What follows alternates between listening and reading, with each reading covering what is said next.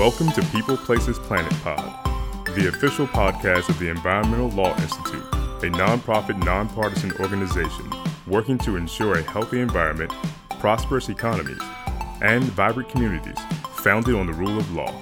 Hello and welcome to another episode of People, Places, Planet Pod. My name is Dominic Shikatano, and I'm a research associate here at the Environmental Law Institute. On today's episode, we speak with Randall S. Abate, who is the inaugural Recknitz Family and Urban Coast Institute Endowed Chair in Marine and Environmental Law and Policy, and a professor in the Department of Political Science and Sociology at Monmouth University in West Long Branch, New Jersey. He also serves as the director of the Institute for Global Understanding at Monmouth and teaches courses in domestic and international environmental law, climate justice, constitutional law, and animal law. Professor Abate is joining us today to talk about the second edition of his book, What Can Animal Law Learn from Environmental Law? The book's first edition, published in 2015 by ELI Press, examines the ways in which animal rights and welfare law can benefit from lessons learned in the environmental law field. In the forthcoming second edition, to be published in July 2020, Professor Abate assembles an experienced team of 36 academics, advocates, and legal professionals from the two legal fields to construct a roadmap for how the animal law movement can learn from environmental law and how the two movements can better coordinate their common objectives. Thank you, Randy, for joining us today to talk about your new book. Thank you very much for having me, Dominic. I'm grateful to ELI for this opportunity. So, for those who aren't super familiar with animal welfare or animal rights law, can you begin by talking a bit about its history here in the United States and maybe how it's been historically related to the practice of environmental law? Certainly. There's three general points I would make on this issue. The first regarding animal law is that the field really breaks down into two branches. One is animal welfare law and the other animal rights law. And animal welfare law seeks to reduce suffering of animals within the systems in which animals are used as a means to an end for human objectives. So those uses would include animal agriculture, the use of animals in medical research, and the use of animals in entertainment. And so an example of an animal welfare initiative would be cage-free eggs. The idea is that we're still using animals for human benefit as the paradigm there, but we're seeking to reduce the suffering of animals within that use of animals for human benefit. So by contrast, animal rights law is focused on changing that paradigm of widespread use of animals for human objectives. And so animal rights law seeks to confer legal protections to animals to respect their intrinsic value as sentient beings. And so some prominent efforts underway in this regard are habeas corpus petitions by the Non-Human Rights Project. And these have been filed on behalf of elephants and chimpanzees. Some are in private ownership, some are in zoos. And the efforts in these cases are seeking to have these animals released from captivity and assigned to live in sanctuaries, free from confinement and from the mental and physical torture that they may endure in their current facilities. Another feature, as a second point regarding animal law, is that it's rooted almost exclusively in state law. So all 50 states have some form of animal cruelty protections on the books, but there are only 3 major federal animal laws. And the third point would be that underlying all of animal law is the principle that animals are deemed to be property under the law. And this reality is really the focus of animal rights law, in that it's seeking to have the law at least recognize that animals are living things that deserve more legal protections than inanimate objects. Even though animals may not enjoy the same degree of rights-based liberties that humans enjoy, it's still seeking to confer this notion of respect and dignity for animals, recognizing their intrinsic value and that they aren't just things that we own. And so the connection to animal law really struck me, the connection to environmental law that animal law has struck me when I started this book project in 2014. And that was that these two fields really didn't overlap much or collaborate much. Animal law was driven more by this moral imperative driven by compassion and this desire to respect the dignity of animals, whereas environmental law was framed in a fundamentally different way. It's very much rooted in science and focused on ways to limit threats to public health caused by various forms of pollution.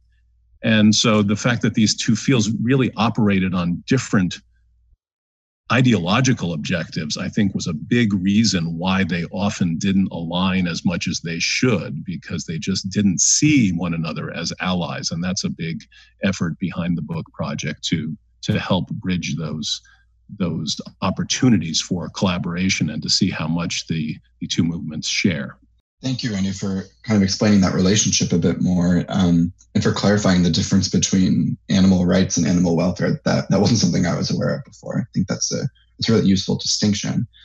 So I guess let's move into talking a bit more about your book. So you said the second edition is really like a second book entirely. It includes 12 new chapters and contains about twice as much material as the first edition did. What are some of the new topics you sought to cover in this new iteration of your book, and what subjects or legal areas covered in the first edition have been sort of expanded upon this time around?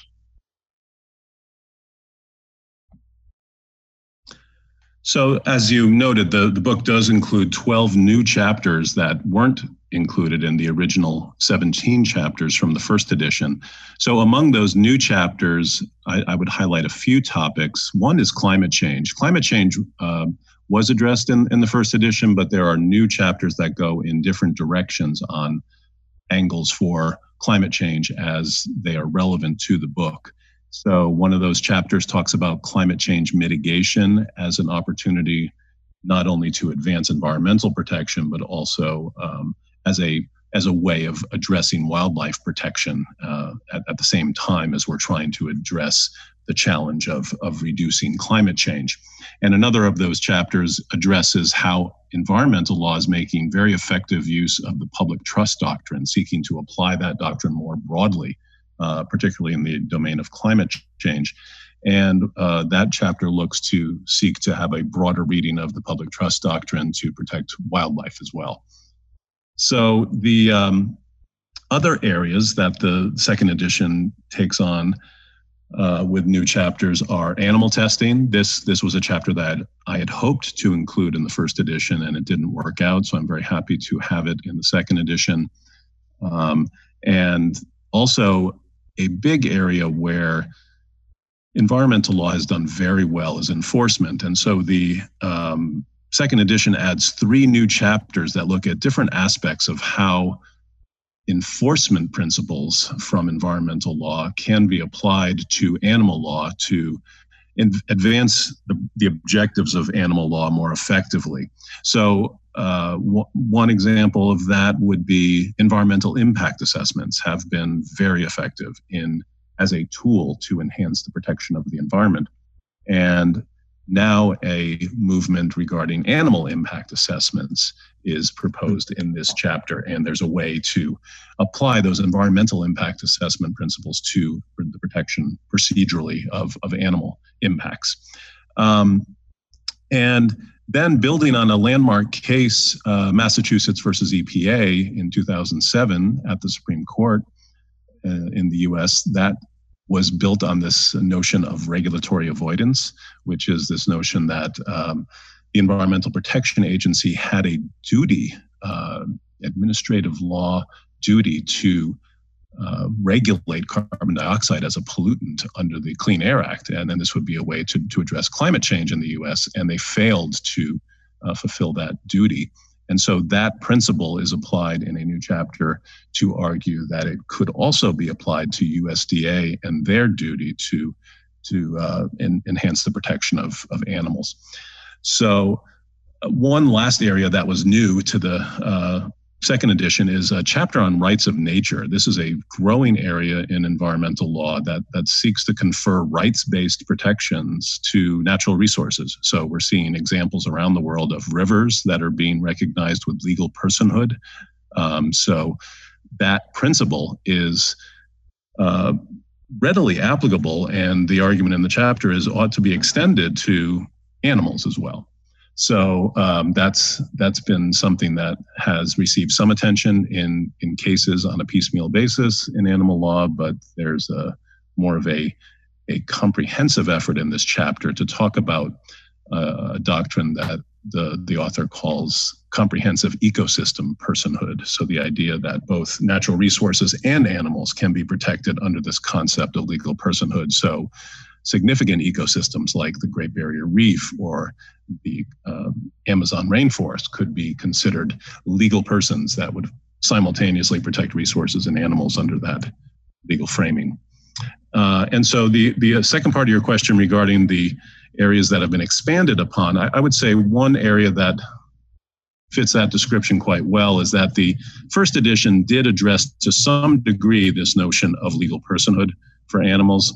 But it's really getting much more attention in the second edition across several chapters, but particularly in the rights of nature chapter that I mentioned, and also in the chapter on standing, which was a significant chapter in the first edition, and it's been expanded considerably in the second edition to address more of these issues regarding legal personhood as a platform for enhanced standing to sue in the courts.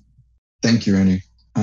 It seems like another big area in the book focuses on food law and policy. And how can food law be used as a mechanism to defend the rights of animals? And could you give maybe some examples of that?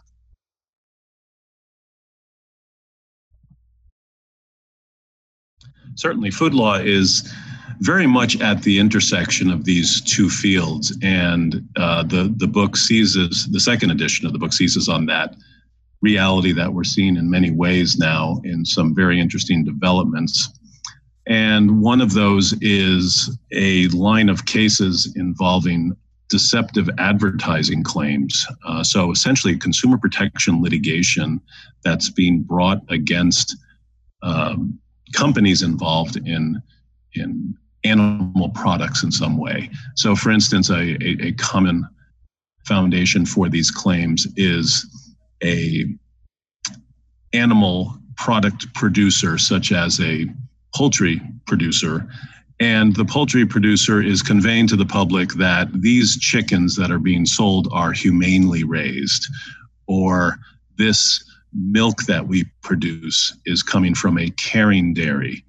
And so these claims that the producers are offering about their products ultimately are deceptive because there are no standards for evaluating what that really means, and ultimately surveys are conducted in terms of what the consuming public thinks that means and comparing it to what ultimately is behind the production process for that product. So for instance, organic products are subject to USDA organic standards to determine whether a company can say something's organic or not. But when you're saying something is humanely raised, it's really a subjective assessment, and ultimately it could convey something to a consumer that isn't really true about the product. So this is an area where animal law and environmental law can align very well, in the sense that these facilities that are producing these animal products ultimately are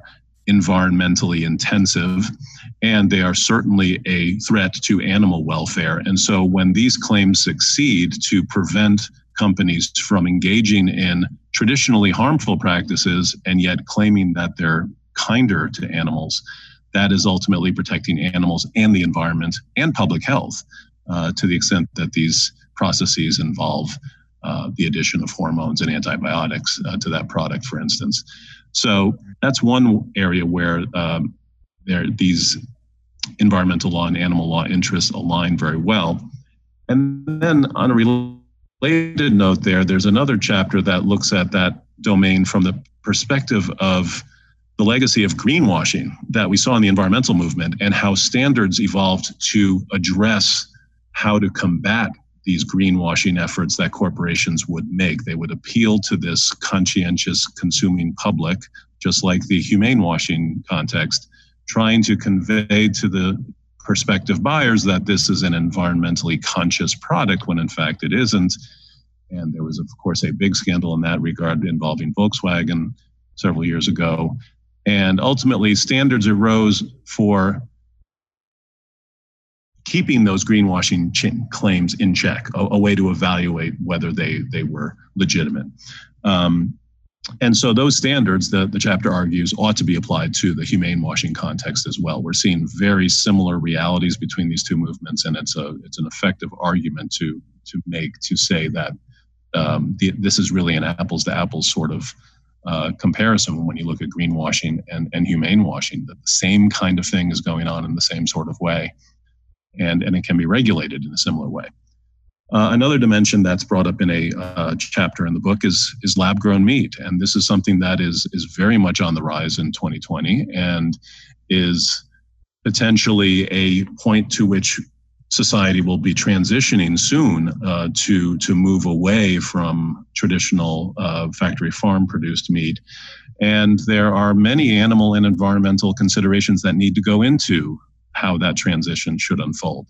So from an animal welfare perspective, lab-grown meat is certainly less harmful from an animal welfare perspective than traditional factory farming, but it's not perfect. There is still harvesting of animal cells that need to go on to produce the lab-grown meat. Likewise, from an environmental perspective, lab-grown meat is very energy intensive.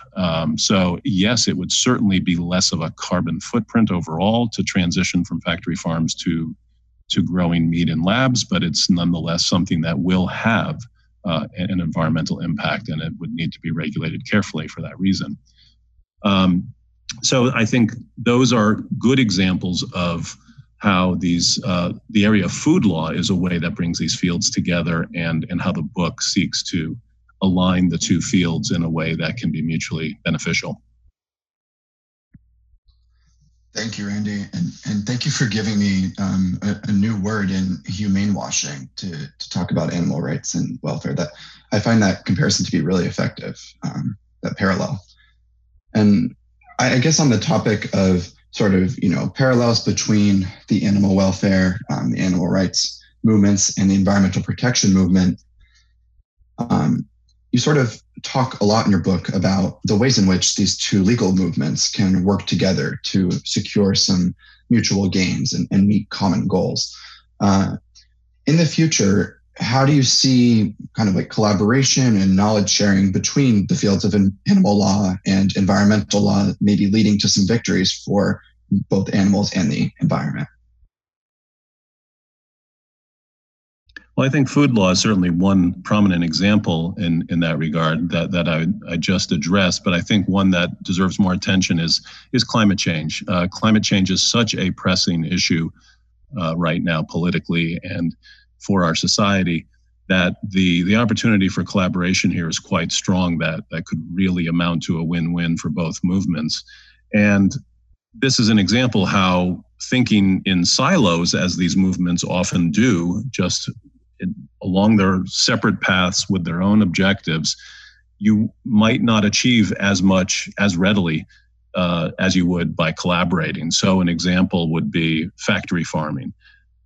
These facilities are widely criticized by environmentalists because they are massive sources of pollution and public health impacts.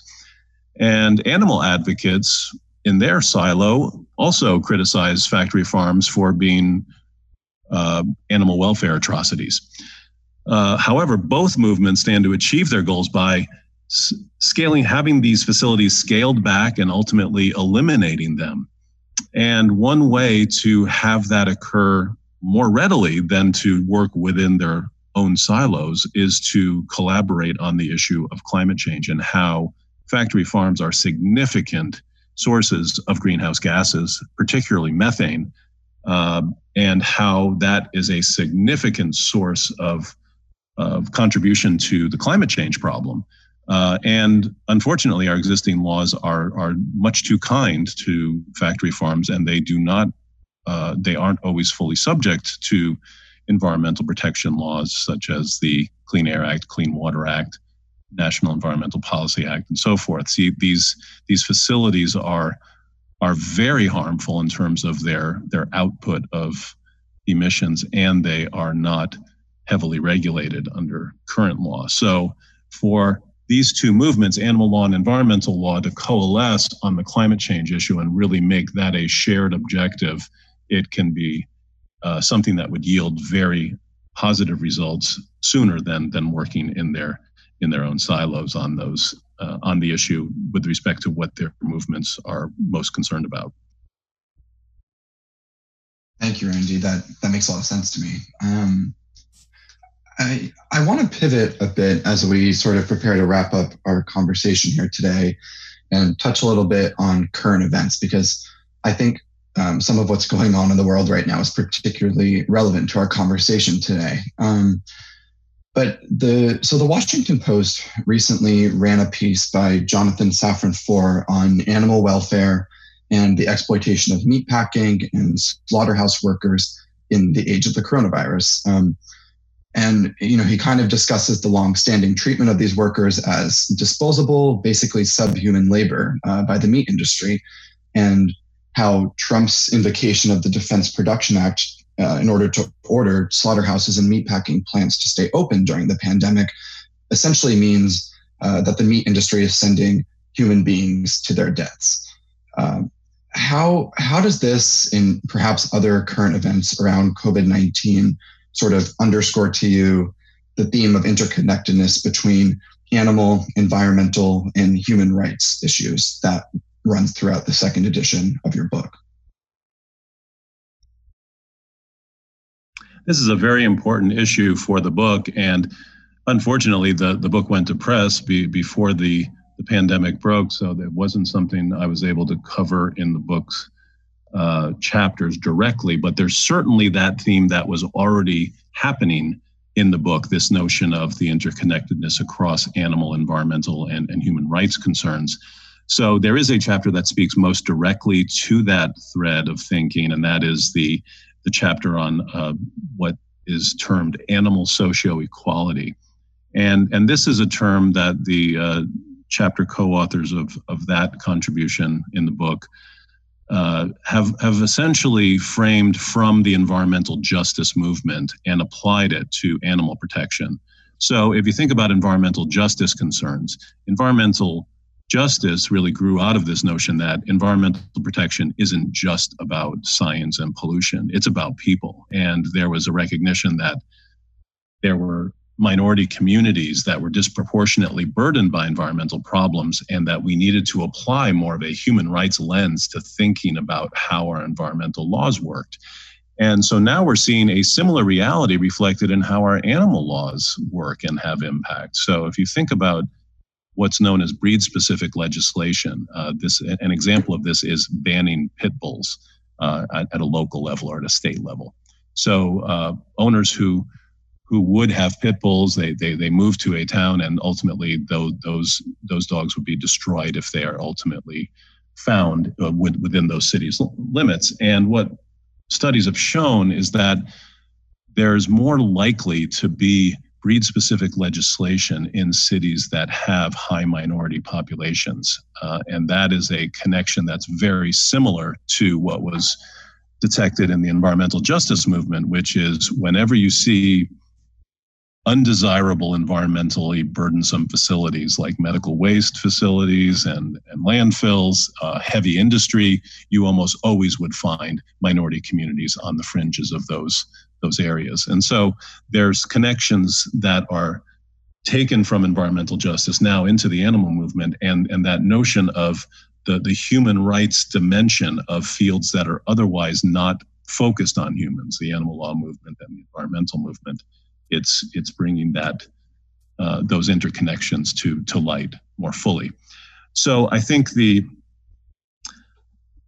unfortunate reality ultimately with animal law is that it's very difficult to achieve effective animal protections the right way, as I would put it, based on their intrinsic value. What we ultimately see is that the best way to achieve protections for animals is like what we were able to do with environmental protection. Ultimately, we had a great successful boom of federal environmental laws in the 1970s because those laws were driven by this need to protect humans from the threat of pollution that we were causing. And so animal law is still driven by this moral imperative that is very hard to get behind in Congress and to get effective federal legislation passed.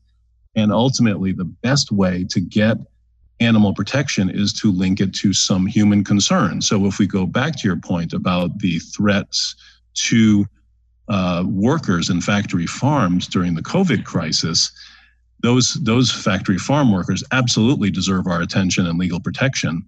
But ultimately, what happens is an unintended benefit to animals will come out of that effort. The idea of a focus on protecting the factory farm workers will ultimately improve the lives of animals in the factory farms as well. To the extent attention is brought to these issues, the ultimate goal is to scale back and ultimately phase out factory farms, which would be a win for the environment, for the workers at these facilities, and certainly for animals that are slaughtered at these facilities. Well, thank you, Randy, for joining us today to talk about your book and the relationship between animal law and environmental law more broadly, as well as the implications for vulnerable human populations. Thank you, Dominic. It's been a pleasure. And again, Randy's book, What Can Animal Law Learn from Environmental Law? The second edition will be published in July 2020 with ELI Press. Thank you for tuning in to People, Places, Planet Pod, brought to you by the Environmental Law Institute. We would like to hear from you, so please send us your questions, comments, and ideas to podcast@eli.org. And if you're interested in learning more about our work, attending one of our events, reading our publications, or becoming a member, please visit our website at www.eli.org.